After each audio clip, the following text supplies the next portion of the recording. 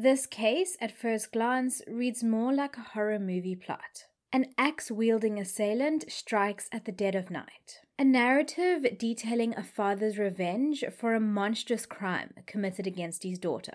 And at the trial, when this man is eventually caught, a plea of insanity, of diminished criminal capacity. And at the helm of it, a former professional South African rugby player turned serial killer. But this is not a movie script, this is real life. And this is the disturbing case of Pendile Joseph Nshongwane.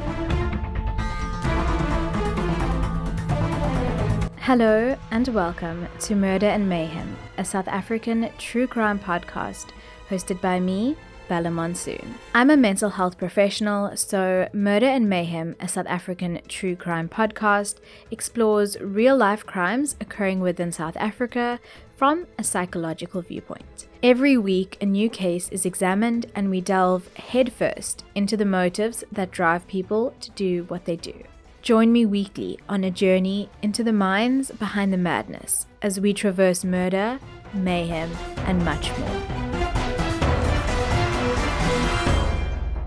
I usually start my episodes discussing the childhood of the perpetrator, and that's how they came to be in the situation that we find them in. But this time, I feel as though you need to hear about the actions of this man before I tell you who he was. And so, I'm switching it up. Buckle up, because this is one terrifying ride.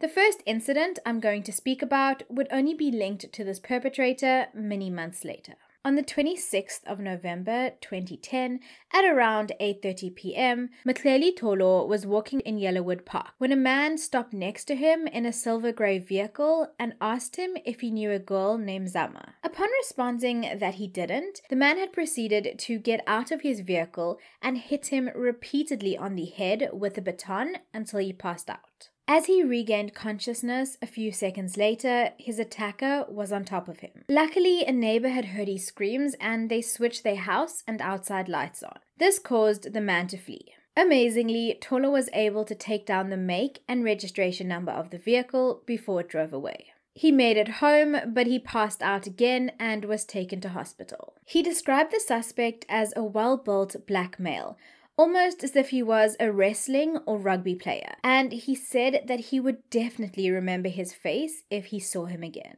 And this perpetrator was just getting started, because 2 days later, on the 28th of November, he kidnapped a young female. This woman was 25 years old at the time. She had been visiting her sister in Durban when this man had approached her and greeted her as though he knew her, offering her a lift home. She had accepted his offer after much persuasion, but she had become nervous after he drove straight past her destination.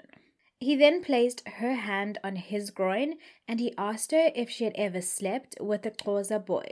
She answered that she hadn't, and so he had told her that she was going to find out what it would be like later that day. He took her into his home, straight through the back of the house and into his bedroom. He then locked the door. Terrified, she asked to go to the bathroom, but he refused, then undressed. He then instructed her to do the same. He proceeded to question her about her whereabouts that past Friday. She responded that she had been in church, but he had then accused her of having other boyfriends and being a liar. Keep in mind, she had no idea who this man was, and they had never met before. He threatened her, telling her that he had murdered other people before her and he would do the same to her. And so, fearing for her life, she undressed and got into the bed.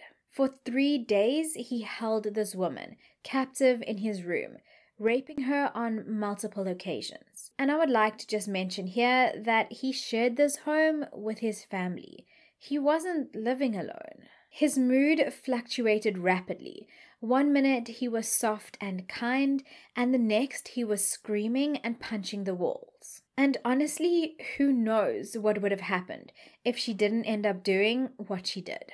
On the second day of her captivity, he had taken her out of the room and to the vehicle in an attempt to go and visit an acquaintance. Whilst by the garage, she had tried to run away, but he had grabbed her, slapped her, and pulled her into the vehicle. He then drove to Umlazi and tried to secure a firearm from someone he had called on his cell phone. He did not succeed, however, and so the two had returned to his home where he had then raped her again. On the third day, this poor woman was woken up by this man screaming at her that she had infected his child with AIDS. He also told her that he would kill her if she didn't end her relationship with her other boyfriends. Terrified and thinking on her feet, this woman had begged him to go and fetch her belongings. He had eventually agreed, and so he had left the room to prepare to leave. In these frantic moments, this woman had found not only his ID book, but also a slip from Debonair's Pizza, a slip with his address on it. And so she had kept the two items on her. When he returned, the two had then left to go to her apartment. Along the way, this man had told her that he would kill her other boyfriends so they could be together. As they arrived at her block of flats, she had told this man that she would only be a few minutes, and so she had left, walking towards her apartment. In a twist of fate, a friend of hers with a notepad on him bumped into her, and she immediately asked him to take down the registration number of the silver grey car outside, which he did.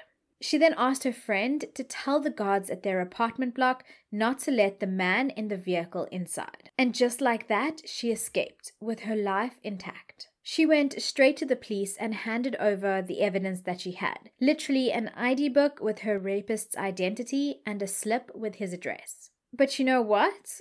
Nothing came of it. Nothing was done. And it would be months later when the samples that were taken after her attack would finally be linked to this perpetrator. And so it would seem that this man went quiet, for the next few months at least. That was until the 20th of March, 2011. On the 20th of March, 2011, Thembinkosi Gqebekulu was in Impangeni for his father's funeral. At the time, he had been living in Durban with his girlfriend, Mabel Dlamini. And it was Mabel who he had called at around 9:15 p.m. that evening to let her know that he was almost home, as his work had asked him to come in the next day, which so happened to be a public holiday. He told his girlfriend that he was at the fuel station in Montclair, and he asked her if she needed anything before he came home. She asked him to buy a loaf of bread. And although he was so very close to their home, that was the last conversation that she would ever have with him.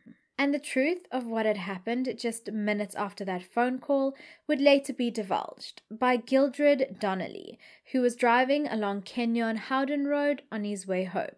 He had spotted two people along the side of the road. One was on the pavement and one was in the road, in what initially appeared to be the throes of a fight. The man standing up was wearing black tracksuit pants, a black t-shirt, a black cap, and he was wielding an axe. He was tall, well-built, and by the way he was swinging the axe at the person on the ground, appeared to be quite strong.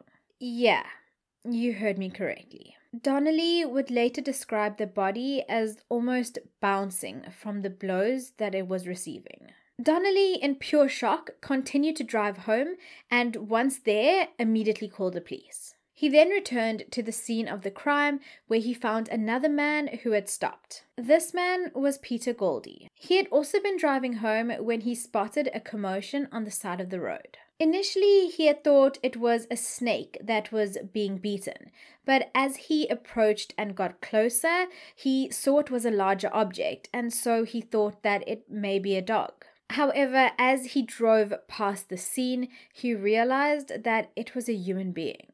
In shock, he had driven about 50 meters down the road, where he had pulled over and immediately called the police. By the time he turned around and drove back to the scene of the crime, which was incredibly brave, if I might add, the perpetrator was nowhere to be seen. But what would be incredibly vital for police later was his memory of seeing a small grey silver vehicle leaving the scene. Although the perpetrator had left, the victim was still there, his head no longer attached to his body. And 11 meters away, lying in the middle of the road squashed, was the loaf of bread that Thembinkosi had been bringing home for his girlfriend Mabel. The two witnesses, Goldie and Donnelly, waited at the scene of the crime for police to arrive.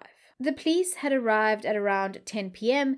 and they processed the scene of the crime, speaking to the witnesses and getting a thorough and detailed description of what they had seen. Also, at around 10 p.m., Mabel had become incredibly worried, as her boyfriend should have been home by that time, seeing as he was just a suburb or two over. So she did what any normal person would. She called her boyfriend. An officer on the scene had heard the phone ringing, and so he had answered it. He then proceeded to tell Mabel that he was a police officer, that her boyfriend was with him, and that he would bring him to her shortly.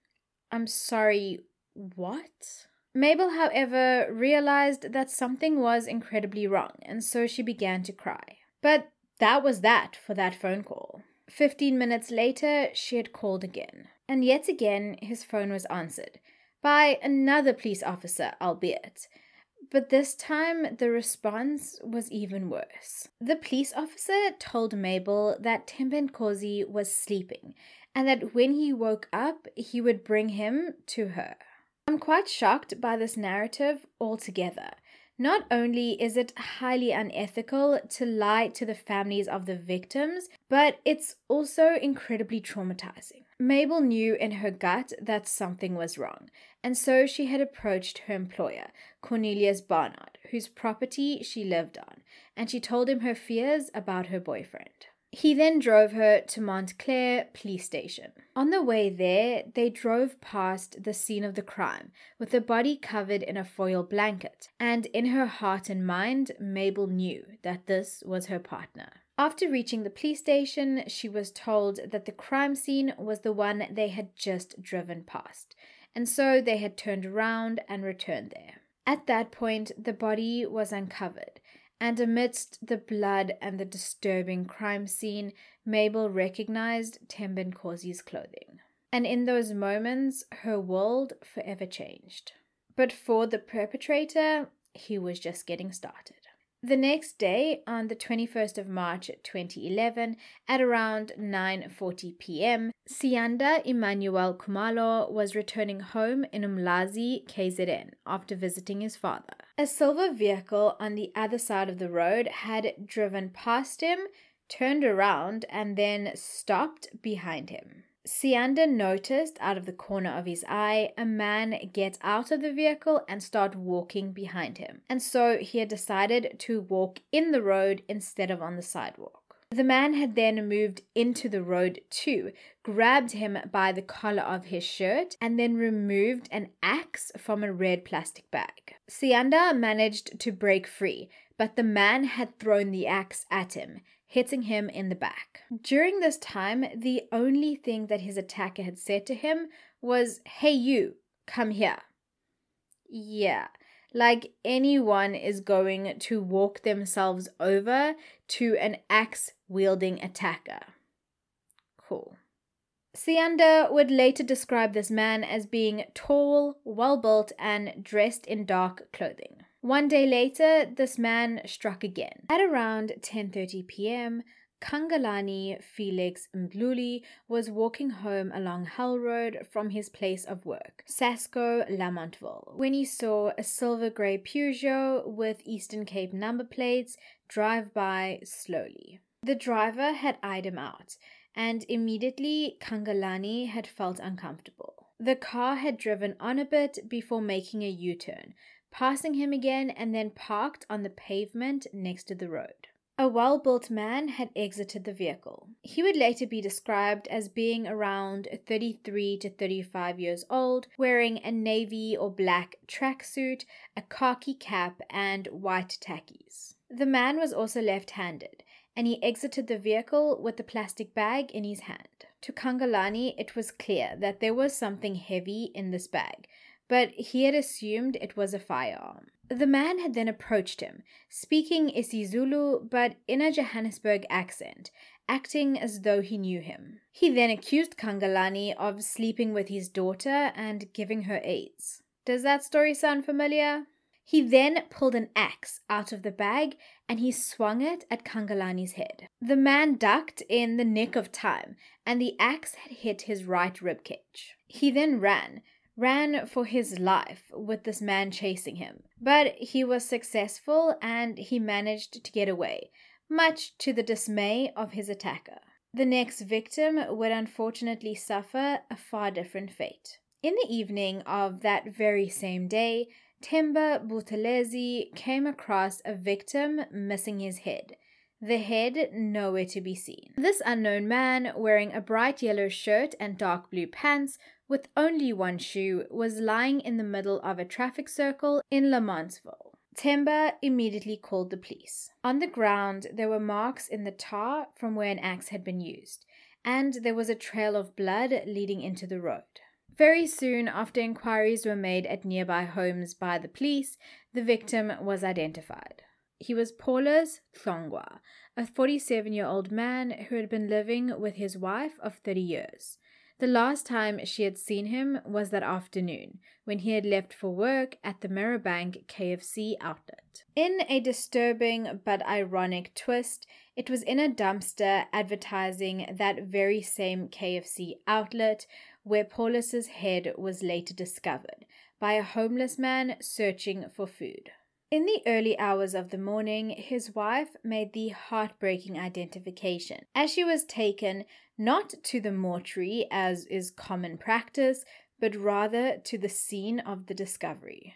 Once again, although the circumstances differed, two of these victims' partners had undergone yet another level of trauma.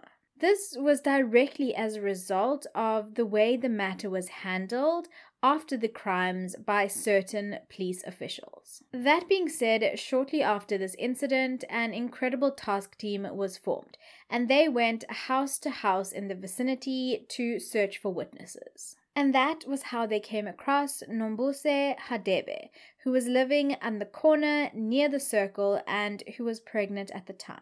She had indeed seen something, but she was too scared to come forward. Her testimony would later be vital in the trial that would follow. So here's what she had seen. That night, she had woken up to a commotion, shouting and the sound of a hard object slamming into the road near the circle. She went to her window, and this is when she saw a person bending over and hacking at something. She then saw this person disappear and return with an orange plastic packet. The man had bent down, picked up something, placed it in the plastic bag, and then walked away. She continued to watch, and the man had returned, this time with a white plastic bag. He continued hacking at the object on the ground before picking up some items and walking in the direction of the township where his vehicle was situated. As she continued to watch, a short while later, she saw a silver vehicle approach the circle. The driver of the car was a black male with a big physique and a clean-shaven face. And she was not the only one who had seen something. Two security guards from a nearby building had a clear vantage point of the incident, and they later confessed to witnessing the attack. But they feared that it was a Muti murder, and so they were hesitant to come forward. They had heard a scream, seen a hunched figure hitting something with a stick, and saw a silver vehicle with an open door nearby. The driver had driven away and returned twice, returning to the scene to pick something up and place it in a plastic bag before driving off for a final time. But the night, or morning, was not yet over for this perpetrator. At around 3 a.m. that morning, and after the discovery of the last body, a commotion had occurred, and Sitle Mplongo was witness to it all. He had just gone to bed when he had heard someone pleading, "Haibo, Puti." He went to the window to investigate and saw a person with something in his hand chasing another. The attacker was wearing dark clothing and looked around 30 or 40 years old. He was clean-shaven, tall, well-built, and bald. The attacker caught his victim and hit him. The victim had fallen to the ground, and it was at this point that the onlooker had realized that it was not a stick in the attacker's hand, but rather an axe. He immediately alerted his wife, and he opened his window in a bid to scare the attacker off. But no such luck. The attacker, now on top of his victim, continued the onslaught. The sound of metal on bone rang in his ears as he called out, "Hey, wena, Wenzani, which basically translates to, "Hey you, what are you doing?" This appeared to work, as the attack stopped and the attacker turned around, ran to the onlookers building before changing his mind and running in the direction of the town. Sitle then called 10111, the emergency response line for the police in South Africa. The victim would later be identified as Simon Makosonke Ngidi. Up until this point, there had not been much about the attacks in the media. This, however, changed on the 27th of March, when the Sunday Tribune ran a front-page article on the grisly killing spree. It mentioned that there was an axe-wielding father on a mission to seek revenge for the rape and HIV infection of his daughter. Not only were police officials quoted, but the journalists had also approached and interviewed one of the surviving victims. And so the exact MO of the attacks and other pertinent information was leaked into the public domain. And then an online news network shared a similar story. And I don't need to tell you twice how I feel about irresponsible journalism.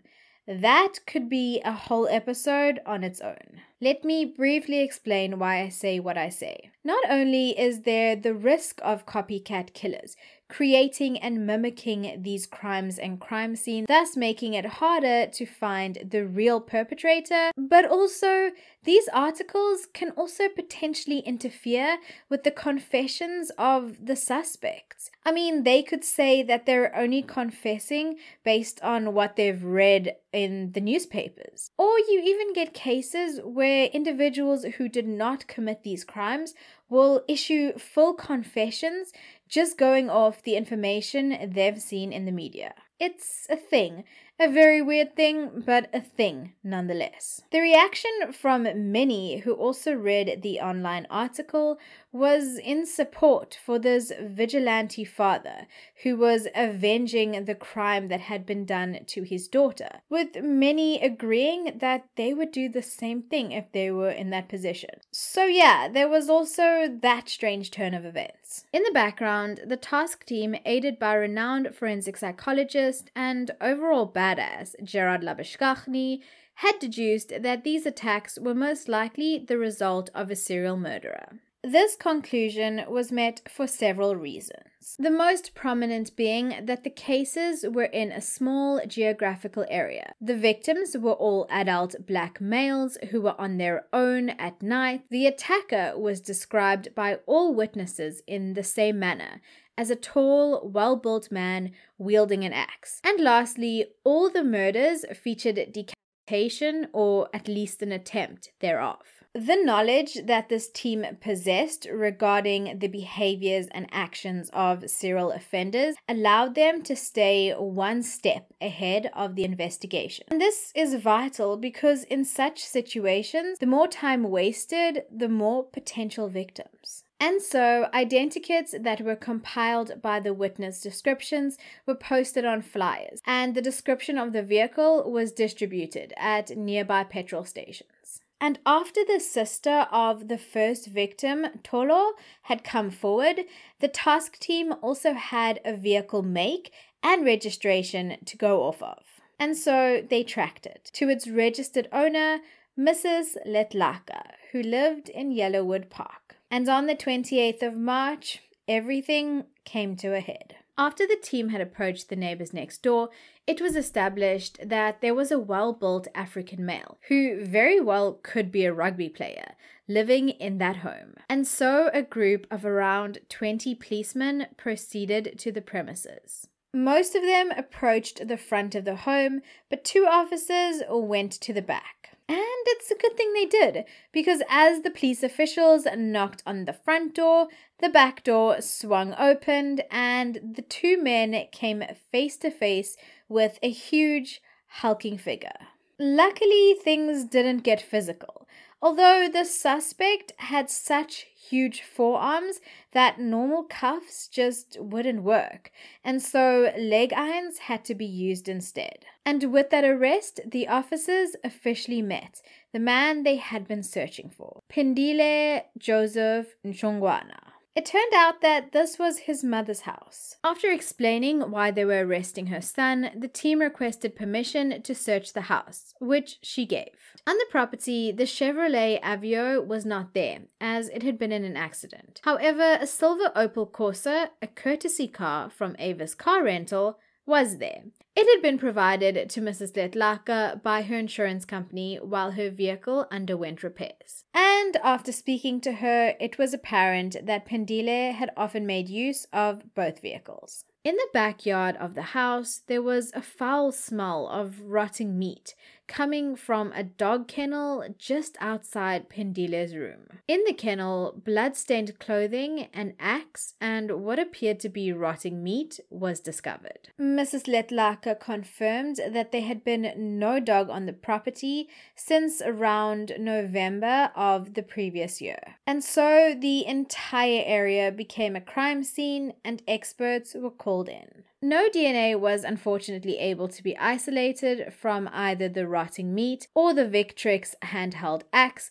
with its 12 to 15 centimeter long blade. Inside the kennel was a black plastic trash bag, a pair of blue jeans, a cap, socks, an orange bin bag, a green plastic bag, jersey, trainers, and a plastic container. Besides these items, there was also a pair of red, black, and silver Nike trainers, but the toe cap of the right shoe was missing. Keep this in mind because it's going to play an important role very soon. After specially trained dogs were brought onto the premises, it was established that no bodies were found inside or outside, but the blood detector dog did indicate the presence of blood in Pendile's bathroom. Later forensic analysis would showcase unknown female and male DNA. And sneaking a peek into the future, about a year after Pendile's conviction, the male DNA would be linked to a murder case in Bayview, a neighboring suburb. But unfortunately, there would not be enough evidence to lay charges. The female's blood would never be identified.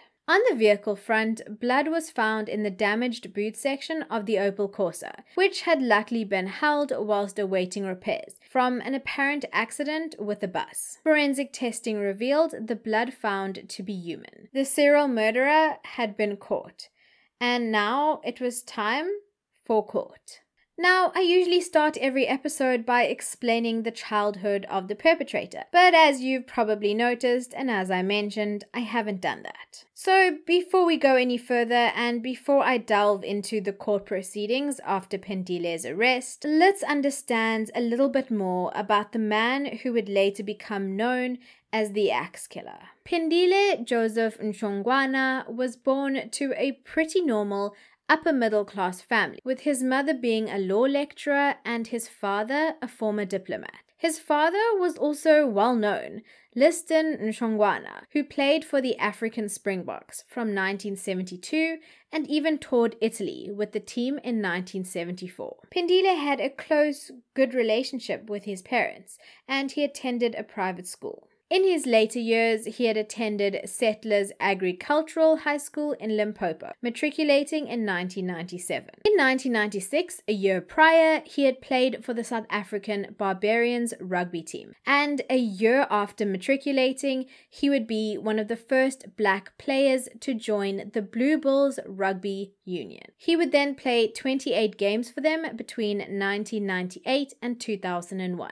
He even ended up playing for the South African under-21 rugby team. Former Springbok Bevan Fortuin, who played with Pendile in the Eagles, would later say that he was a good guy and that he was always the joker of the team. During his time playing professional rugby, he had also enrolled at the Tshwane University of Technology to study sports management and marketing up until 2001. He had a break in his rugby career from 2009 to 2010, and he had approached the CEO of the Blue Bulls to make a comeback. But before anything could come into volition, he had disappeared off the map again, and only later would everyone realize what he had been up to. But here's what had been happening just prior to the murders when he was on and off the map, per se. During the months and years preceding the murders, his mental health, which had always been tumultuous, had taken a turn for the worst. At the time of his arrest, he was a father. That much is true. However, he didn't have an adult daughter who was infected with HIV.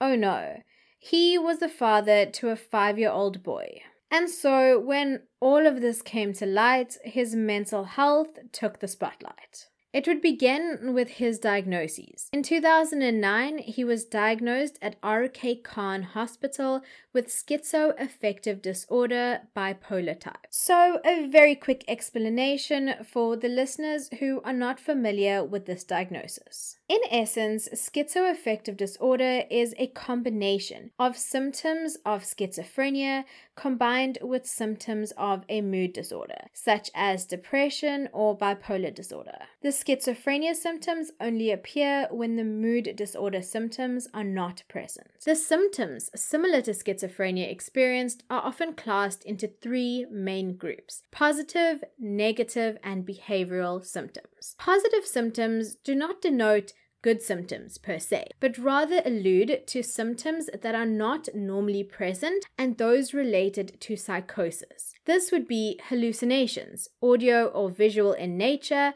and or delusions, false beliefs that persist even in the face of evidence. Negative symptoms refer to deficits, such as a lack of emotion or affect, or the inability or unwillingness to complete ordinary tasks. Lastly, cognitive symptoms include disordered thoughts, difficulty thinking or remembering, and often a lack of awareness of one's own illness. On the bipolar aspect of the diagnosis, the patient would experience mania or manic symptoms, which entails them having an extreme amount of energy and an exaggerated self-confidence. Sometimes the highs these individuals will experience can result in extreme irritability, anger, aggression, and even risky behaviors. The presence of these mood disorder symptoms are the main differentiating aspects when comparing schizoaffective disorder to schizophrenia. So keeping all of that in mind, the main treatment, in addition to therapy,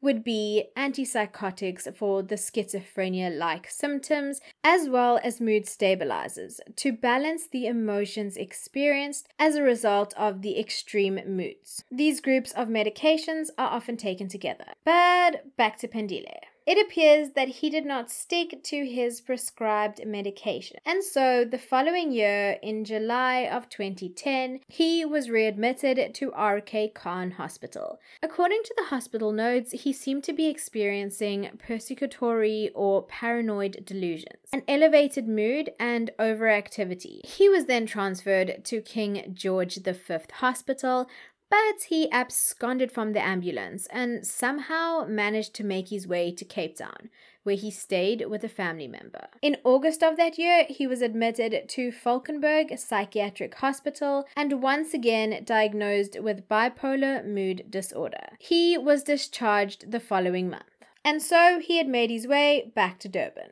In December of 2010, he was once again admitted to King George V Hospital with symptoms such as auditory hallucinations, persecutory delusions, and poor sleep. A month later, he was discharged. The last diagnosis on his record prior to the discharge: schizoaffective disorder, bipolar type, most recent episode mania with psychotic features. However, upon being discharged in January, he was found to be stable and there were no reports of aggressive or inappropriate behavior. His mother was only concerned that he was isolating himself. He did, however, visit the hospital on 2 occasions for his follow-up appointments, namely the 17th of January and the 14th of Feb. Now, remember the situation where he had locked the young woman in his room? Well, in February, he had spoken to the psychiatrist and told her of the incident. His mother, who obviously knew this narrative,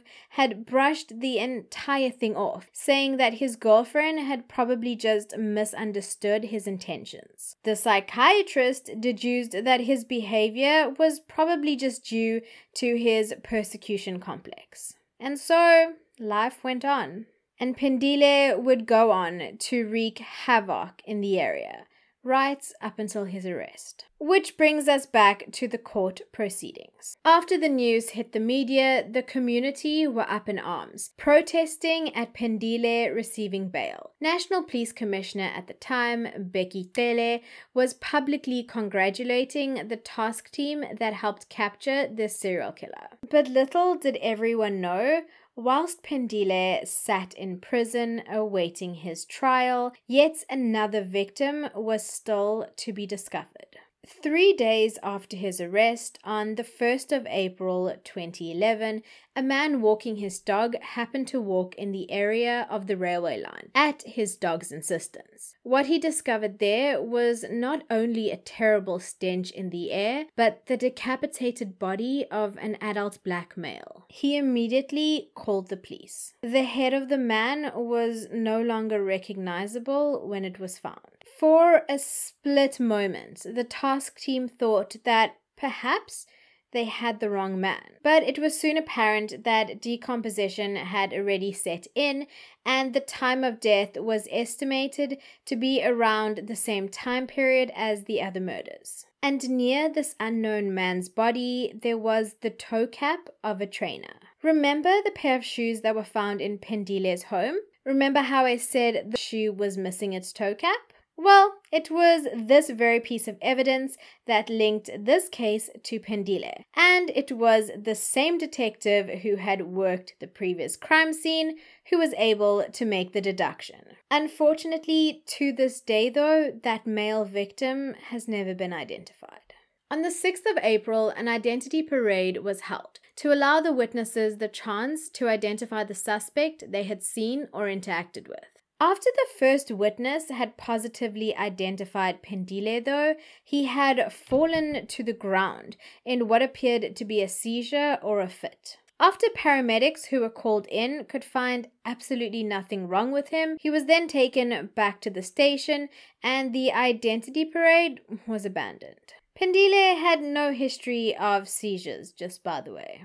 And unfortunately, that single positive identification would not make its way into later court records. And so it did appear that the right man had been caught and the trial was set to proceed in November of 2011. But first, because of Pendile's history, a hearing into whether he was competent to stand trial, as well as to be held accountable for his actions, had to take place. In simple terms, can the accused understand the proceedings, thus allowing him to consult with his lawyer and prepare his defense? And in terms of accountability, was there a mental illness that was present at the time of the crimes that affected his ability to understand right from wrong and thus act accordingly? From the 24th of June to the 21st of July 2011, Pendile was under observation at Fort Napier Psychiatric Hospital. He was assessed by 3 psychiatrists and a psychologist. Yep,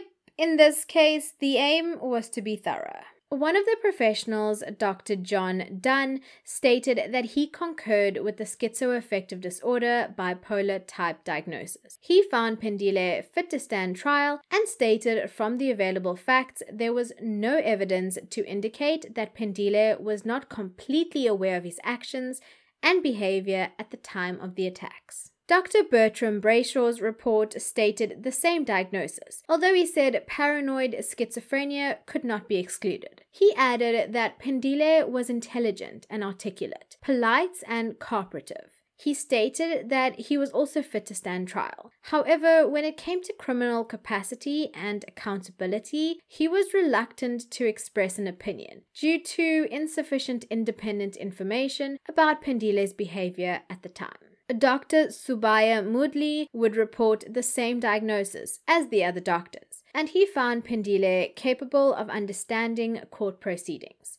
He too, however, stated he lacked enough information to comment on Pendile's criminal capacity at the time of the murders. Professor Anthony Pillay, the clinical psychologist, did not make a diagnosis in his report, but he stated although Pendile was fit to stand trial, Pendile's mental disorder very likely impaired his reasoning ability and ability to respond to others in his environment. And so, although a consensus on criminal capacity was not reached, by the end of the pre-trial investigation, around February of 2012, Pendile was found fit to stand trial. During the trial, DNA of the kidnapped female victim was showcased, along with DNA from the Opel Corsa, which matched one of the victims, Paulus. The blood of Simon Ngidi was also found in the vehicle. The forensic pathologist who conducted post-mortem examinations on the victims, after being presented with an identical axe to the one Pendile had used, was able to confidently say that the wounds were consistent with such a weapon. The witnesses' descriptions of the perpetrator were entered into evidence, as they all described him in a similar manner, wearing similar clothing, clean-shaven, with a large physique, and a penchant for decapitation. Despite all the evidence that was presented, Pendile pleaded not guilty to all the charges, stating that he had no recollection of the murders and he lacked the criminal capacity to commit such offenses. His defense, therefore, was that he could not possibly be held responsible for these murders by reason of a mental illness known as delusional disorder. The trial that had begun on the 19th of November had all state testimony and evidence concluded on the 22nd of April 2013. But it would take another year before the case was finalized. Pendile's defense lawyer brought up all kinds of strange objections during this time, from accusations of manipulated crime scene photographs to issues with the prosecution team raising valid objections. He would also go on to accuse the victim who was raped of lying and making up events. Yeah, I kid you not. For Pendile's defense, 2 witnesses were called: Pendile's sister and a specialist psychiatrist. His sister spoke about how she experienced his mental illness. She would go on to state how in the period leading up to the murders, his behavior was inconsistent. She stated, "Sometimes he phases between someone we know and being a complete stranger." Professor Gungat, a medical doctor for 48 years and a specialist psychiatrist for 33 years, who had also been involved in treating Shabir Sheikh when he was incarcerated in prison, saw Pendile for a total of 3 sessions. And in the first session, Pendile had not even spoken one word to him. But from these observations and court evidence, he diagnosed Pendile with a delusional disorder and suspicious paranoid personality traits. In his expert testimony, he concluded that when the delusions came thick and fast, Pendile could lose touch with reality and thus not recall his actions during the psychotic break. Sounds not sus in the least. After countless delays, 4 months later, during his cross-examination, this very same professor stated that he disagreed with the other psychiatrist's diagnoses. All of these expert witnesses, the psychiatrist he disagreed with, would later take to the stand once again and state that upon hearing and observing further evidence throughout the trial, that they believed Pendile was of sound mind and capacity during the crimes. And then, after almost 2 years, judgment was finally handed down. Oh, and Professor Gungat was described as an unimpressive witness, whose evidence was unreliable and of very little cogent value. Ouch. Pendile Nchongwana was found guilty on all 9 charges. When his fingerprints were being taken after the judgment, he turned to the leader of the task team that had caught him, smiled and said, "You've caught a big fish." During sentencing, which took place in December of 2014, Pindile's father apologized to the families of the victims and spoke of his son's mental health problems. A clinical psychologist, Philippa Stiles, would go on to state that Pindile was capable of being rehabilitated and that he was sincerely remorseful and should be incarcerated at Fort Napier Hospital rather than in prison.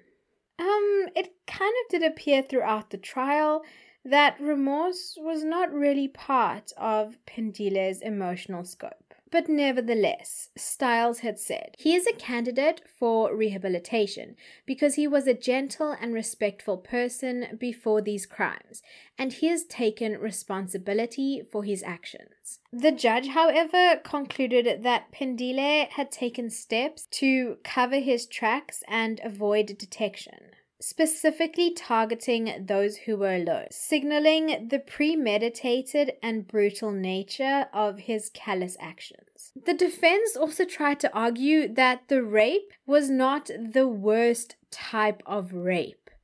Yeah, I won't even go there. At the end of it all, Pindile Joseph Nchongwana was sentenced to 5 terms of life imprisonment for the 4 murders and the multiple rapes of the female victim. He also received 14 years for the other crimes, 4 years for each of the 2 attempted murders, 2 years for assault with intent to do grievous bodily harm, and 4 years for kidnapping. All of these terms would be served concurrently.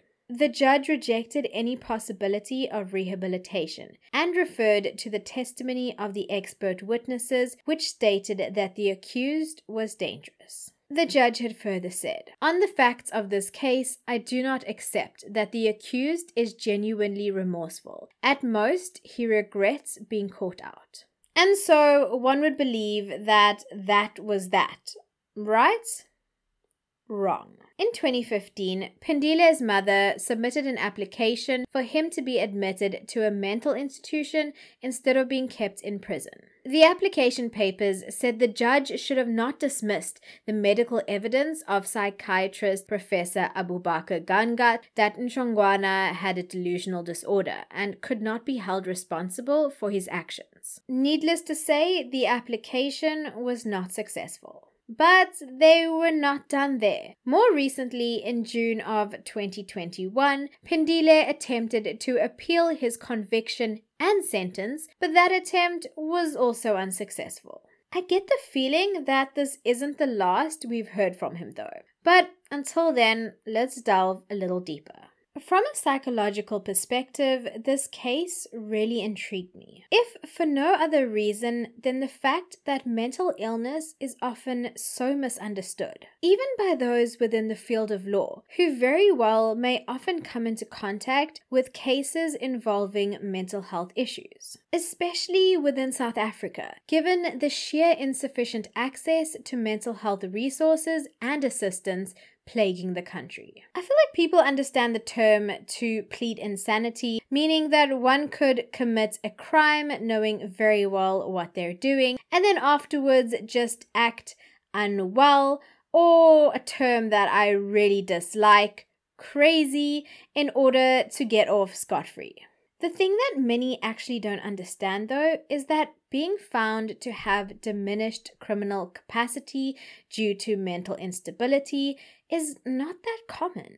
Simply having a mental illness, diagnosed or undiagnosed, and committing a crime is not enough to absolve responsibility of said crime. But of course, that doesn't stop multiple perpetrators and lawyers of attempting to use that defense tactic though. Another aspect that stood out so clearly for me in this case were the very obvious police failings. Whilst the task team did an amazing job, some of the officers who were involved in the different victims' cases were a bit on the side for me. I mean, months before the murders began, the female victim had approached the police with not only her experience and physical evidence, but also clear documents that illustrated her perpetrator's name and address. And for some reason, absolutely nothing was done. And honestly, if something had been done, chances are things would have turned out very differently. Not only for the victims, but for Pendile too. Perhaps he would have received the treatment he so desperately needed, and the outcome would be so very different. It's an unfortunate reality as a South African that this woman's experience was more than likely not an isolated case. Just this week on my TikTok account, I spoke about the case of Bogabo Po, a beautiful little 4-year-old girl who was brutally murdered. And the man thought to be behind her attack, according to CCTV footage, well, he was out on 2,000 Rand bail after allegedly raping a 9-year-old girl. Yes, an alleged child rapist was given bail. That in itself is another major issue that is facing the country. How can we possibly feel safe if suspected and in many cases known criminals are allowed to walk the streets, engage with our children, and assimilate into our environment? How do you know that the person living next door to you, or even down the road from you, the person who knows you, your family, or even your routine, is not to be trusted? Until next week, stay safe, stay vigilant, and stay the amazing human beings that I know each and every single one of you are. Bye!